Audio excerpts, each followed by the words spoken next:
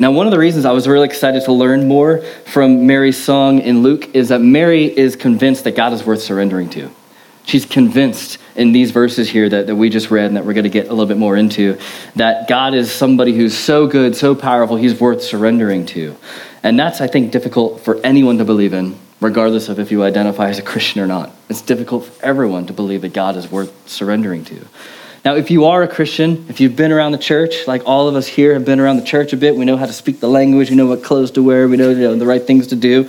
But of course, it's actually really different than living it out.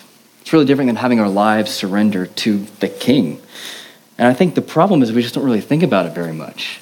Like, God is really, yes, we sing God is powerful, we sing that God's good, and we'll sing songs about that in the future, but like it doesn't really kind of affect our day-to-day. Like, our Mondays don't matter if God is powerful or good or not, because we just don't really think about it. So if God doesn't affect our day-to-day life, that's at least some proof that we haven't yet really surrendered to him in a way that he would be happy with, in a way that would be good for us. And what that means is, regardless of what we might cheaply say in a worship gathering or at an MC meeting, but we, or kind of in kind of interactions with each other, it means that probably a lot of us, all of us, I should probably just say, we don't really believe that God is powerful, that God's good, that he's really worth surrendering to.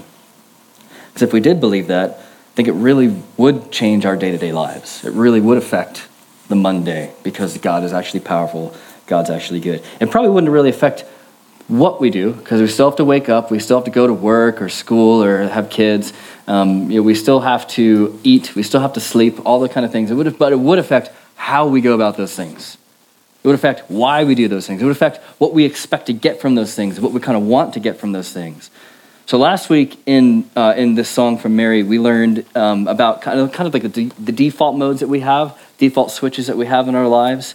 The autopilot modes we kind of stay on unless we're affected otherwise. Another couple of these defaults are this. One, we believe God is not powerful. The second one is we believe God is not good.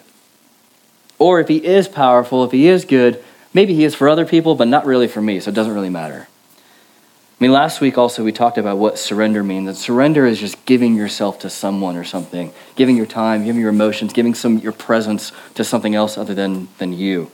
And Mary, in her song to God, talks about how God's powerful, how he's good, and because of that, she surrenders to him. But if God isn't powerful, if he's not good, why would we surrender to him? I mean, the reason we don't surrender to God is because we don't really think he's worth surrendering to. I think for all of us. I think because if we really saw how amazing God was, we would be very happy to surrender our lives to that person. Just like a partner that you marry. It's like, this person's amazing. I want to spend my life with this person.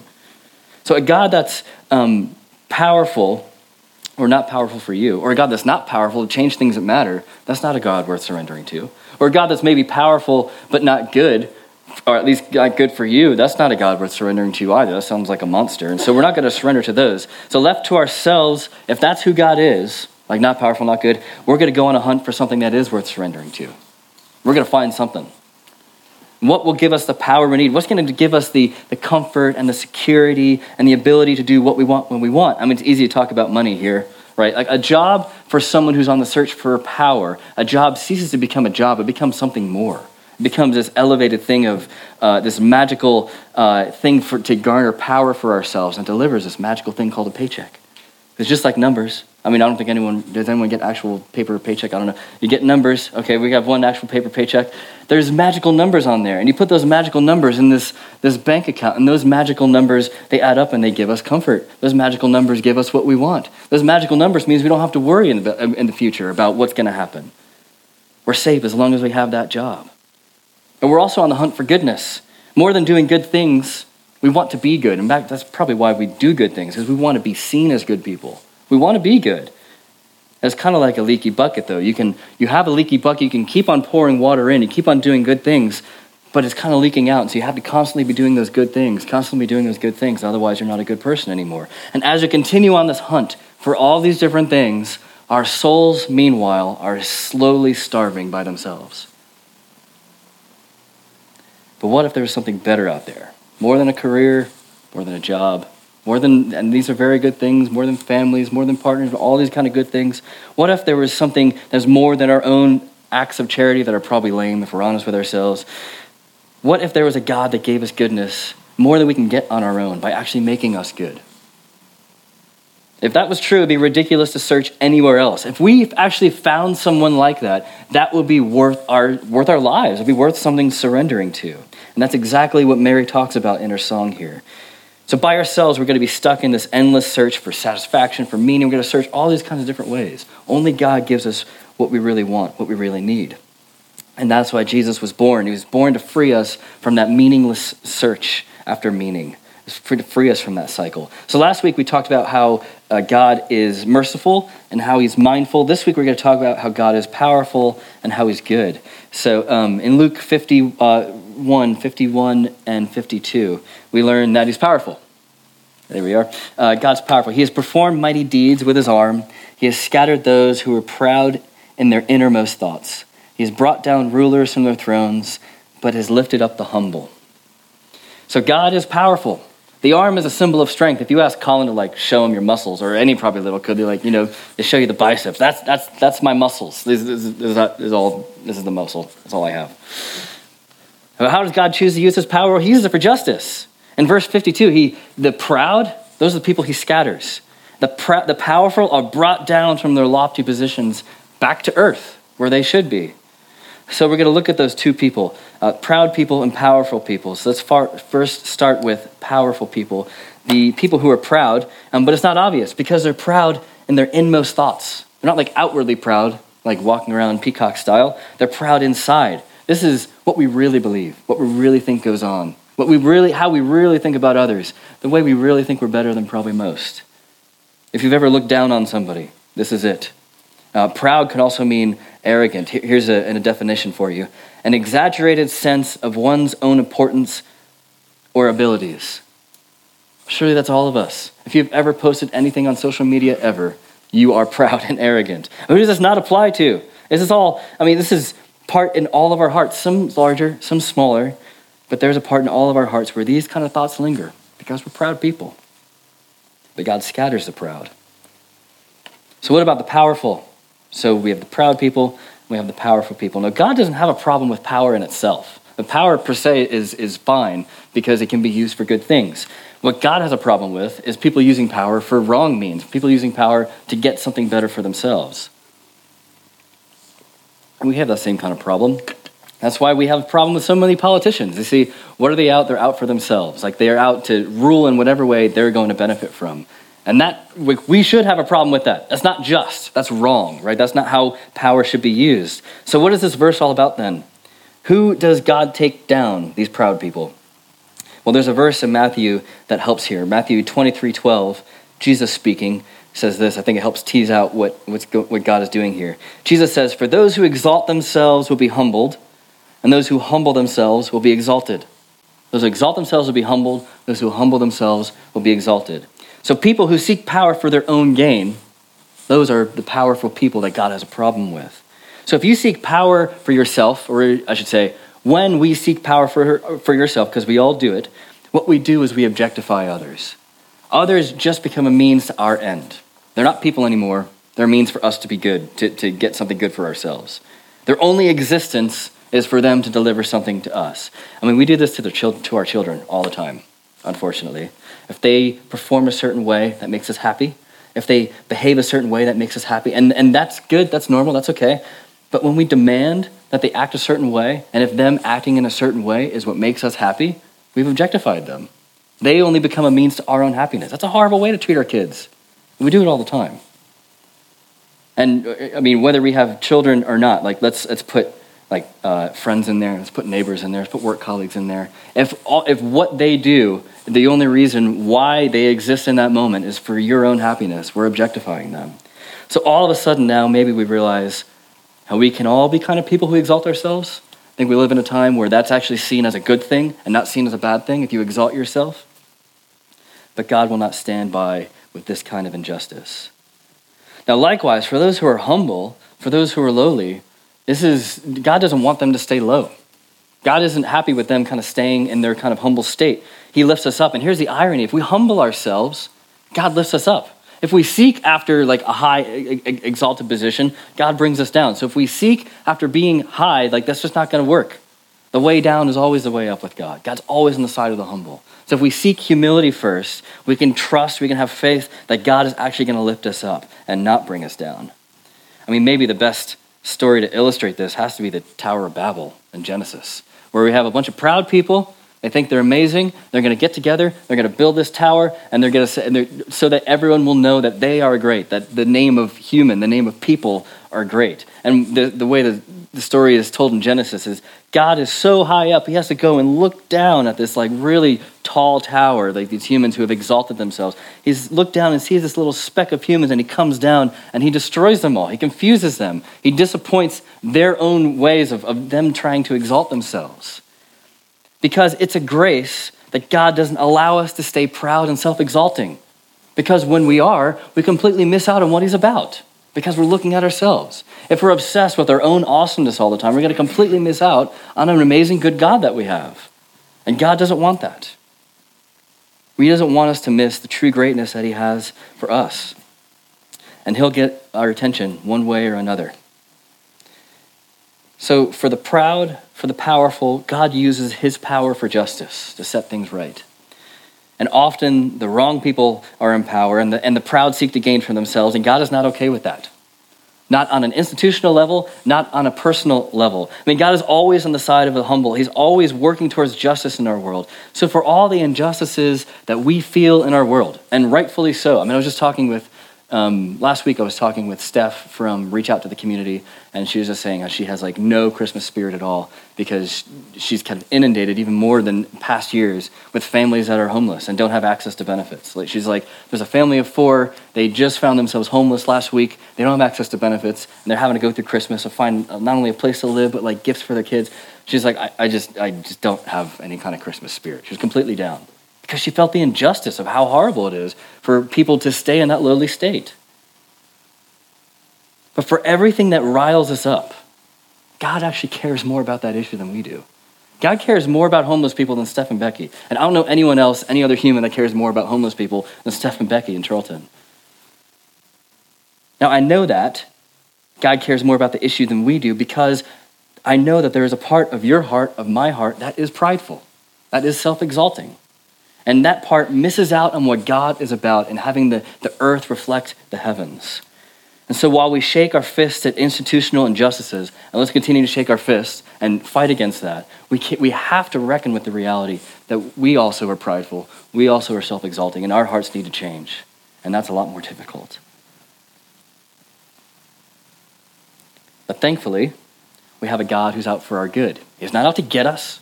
He's not out to kind of say, I told you so. He's actually out for our good.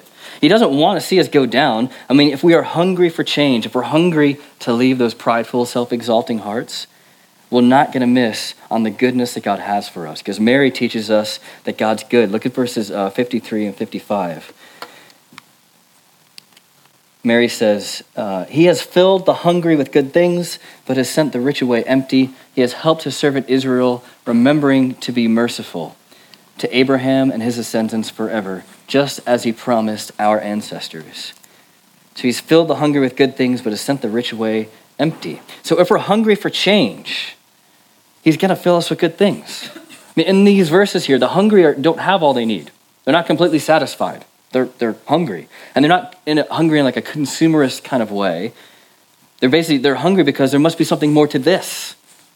That's why they're hungry. They're hungry for change within themselves. Their spiritual stomachs are rumbling. They need to be fed. They want to be filled with something that's going to satisfy. Now, for most of us in the secular West, we walk around spiritually starved. We don't know it because we can't see it in the mirror. We're actually more obsessed with our looks than probably all of us realize. If we saw the state of our souls, of our emaciated souls, we're probably like, wow, I need to really get some work done there. I need to get in the gym or something, I don't know. Because everyone else is just the same, though, we don't think that that's a problem. Like, we're all kind of like that, right? It's like what it means to be humans, and we feel like that connects us.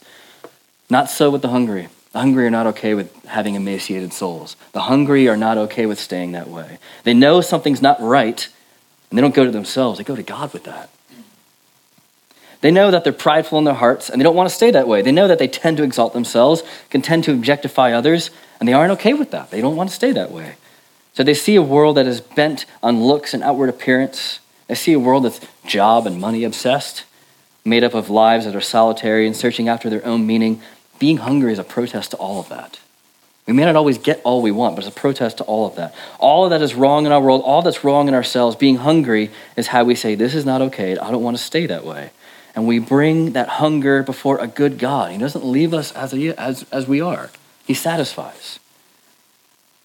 He can actually satisfy. I mean, somebody like myself, I'm super tired from all the Christmas stuff. And I feel like the answer to that is a nap and Netflix. And that's a good thing too. Physically, we need to rest. But that's not really going to satisfy my soul. Like a nap and Netflix is okay, and it might last for a little bit. But that's not really going to satisfy my soul. I need something more than that. I'm hungry for more than that. Now, functionally, we live our lives as if God could satisfy, but just to be safe, like we'll have all these other things too. It's like we're just like the Israelites who worship God on one side and the other side have all sorts of idols in their house. We put our hope of satisfaction in a career, a family, and a nice house. These are all great things, and they're worth pursuing. But to put the hope of our satisfaction in those things, like they're far too small. They're just not enough. And that's what God wants us to surrender to him. He wants us to surrender our lives to him because only an infinite God who is infinitely good can fill us with the good things that we're starving for. Only God can do that. Now, all of this presupposes an emptying, because to be filled, we have to make room first for that good stuff to be there.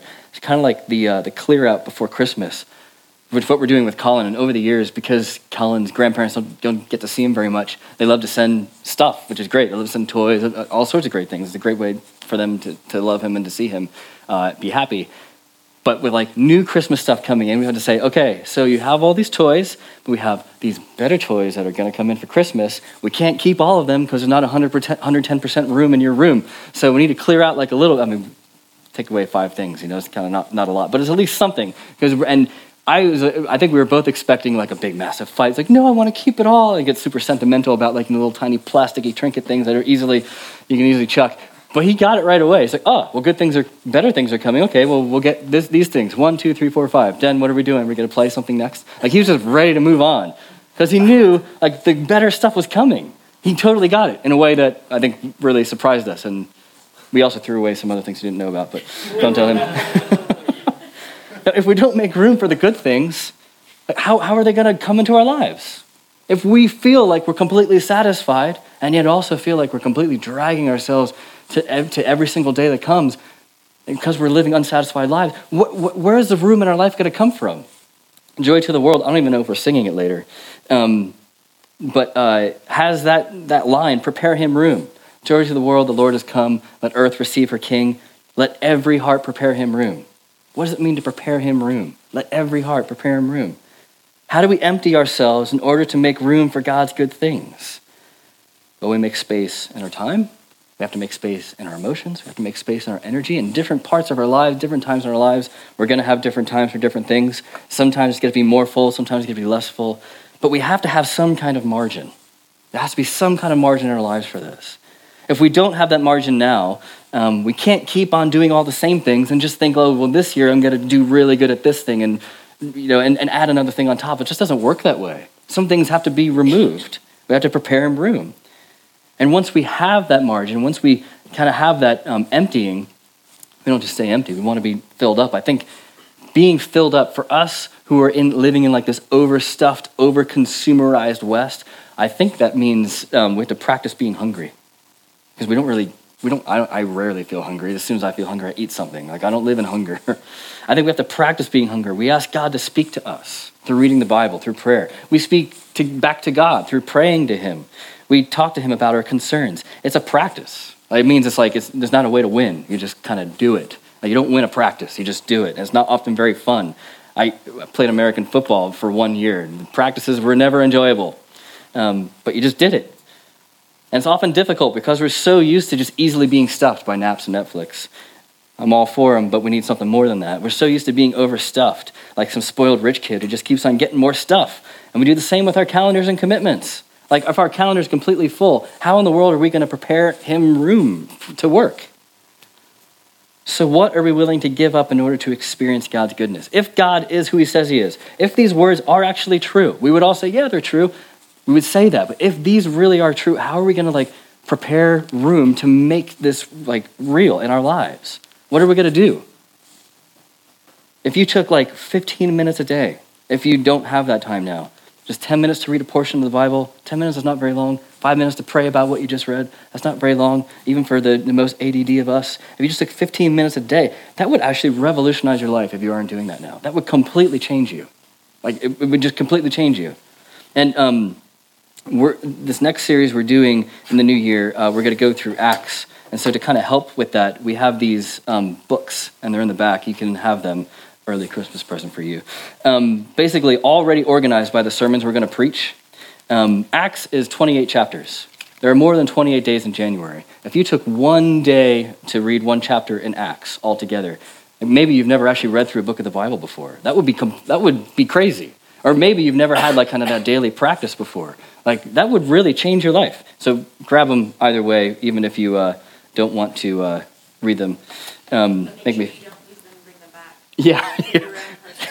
Yeah. There's also a spot to write questions and like responses, things like that. We're going to be preaching through that in the future. And they're ring bound, yes, so they lay flat. Yes, right. That's how we do. Now, I think if you did something like that, and if you did something like that and you previously haven't done that before, you would experience that good kind of filling up, the idea of preparing him room to work. It would be like a series of healthy meals after starving. Like if someone is starving, you don't just give them like one big massive meal, like what our New Year's resolutions are. Like I'm going to pray for 2 hours every single day, and then I'm going to read one book of the Bible every single day. Like you're just not going to do that. That's this is not going to happen. You won't do that anyway. I mean, you won't even write that down because you'd be, I feel too guilty. I'm not going to do this thing. But we don't need one meal because we're starving. We need like lots of healthy meals over a long period of time. Like if you're starving and you get those healthy meals, you would physically look different. And our souls are no different. We will totally be different if we do that. A daily practice would change us.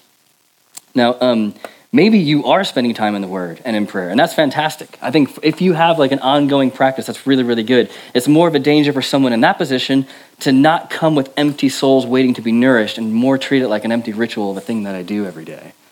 I think regardless of if you do a thing or not do a thing, we all have a problem with being hungry before doing that thing. Like, do we really believe God is going to fill us up when we meet him? Do we really believe we're meeting God when we read these words? These are literally God's words to us. He is speaking to us all the time. Like, oh man, if only I could hear God speak. If only I was around Jesus' time when he speak. Like he couldn't have made it any easier. He made a book. And we made it a smaller book of this smaller book for you to read as well. It could not be easier to hear God's words to you. It's amazing. And even as I say that, I know we take it for granted. It's like if it was a struggle, if it was a more kind of like you have to climb this mountain first and then you get the revelation, maybe that'd be easier for us. But God's like, no, I'm going to make it easy because you can't do that. And even when I make it easy, you still can't do that. I mean, just read a little of my words a day. So whether we have kind of some kind of daily practice or not, all of us, every single one of us, need to be coming to this good God with hungry souls because we are all hungry. Expecting God to work, recognizing our faults, not hiding them, but bringing them to God and asking him to change us. It's crazy that he does. To be satisfied and to be nourished. And another thing too, this is not on you, yourself. We're a church together. We're called a people. We're called a family. We're called a community, whatever. It says it, big, massive letters in the back there. We're a gospel-formed family on mission. This is not on you to figure out how to do yourself. You will not have the power to do it yourself. You have to ask someone to help you. So that's why we need to be in community with each other. And that could be just as easy as, text. There's people who I have texted every single day say, hey, when did you read? Like, I will be happy to text you every single day if you need that. If that's what an easy thing to get into the Bible. Have someone else do it, if not me, just to make sure that we're in there together. But let's all stop for a second. All this New Year's resolution talk, all of the kind of stuff we should do. It's not even New Year's yet, and I'm already putting the guilt of the New Year's resolution on you guys. Well, Mary is talking about how God's been good to her. Her song is all about why it's good for her to surrender to God. I know we started talking about how God is just, and for the humble, that's really good news, but we're not always humble. For the hungry, that's always really good news, but we're not always hungry. We're proud. We're self-exalting. How can we, who are, surely we're not that deluded to think that we're the needy kind of person that Mary's presenting here all the time. How can a God who uses his power for justice meet someone like us and that actually be a good thing? How can someone who brings down the self-exalting meet someone like us and us say, he's done great things for me? How can that be true? If we're prideful and self-exalting, how can we, like Mary, praise God in the midst of that reality? How can we say God's been good to us? Because I want to. I really want that to be true. How can we say that? It's because the cross is where God's justice and his mercy meet. The cross is where God's justice and his mercy meet. The cross is where God becomes our Savior, the way Mary talks about God. Let's look at verses 44 and 45. This is talking about God. Mary says, he, God, has helped his servant Israel remember to be merciful to Abraham and his descendants forever, just as he promised our ancestors. Another translation says, he embraced his chosen child Israel, that's all who follow Jesus. He embraced his chosen child. He remembered and piled on the mercies, piled them high. It's exactly what he promised, beginning with Abraham right up to now. So the cross is where God is 100% just and 100% merciful. For being prideful, for being arrogant, for being self-exalting, we deserved a punishment. And God just didn't pretend like all that didn't exist. Like he's just. Punishment has to be delivered. But in his justice, he poured out that punishment, just not on us. So because we were broken, Jesus was broken. He was broken for our brokenness. And all of the punishment that we deserved, God poured it out. He poured it out completely, utterly and without stopping until it was all done. But not on us. He poured it out on Jesus.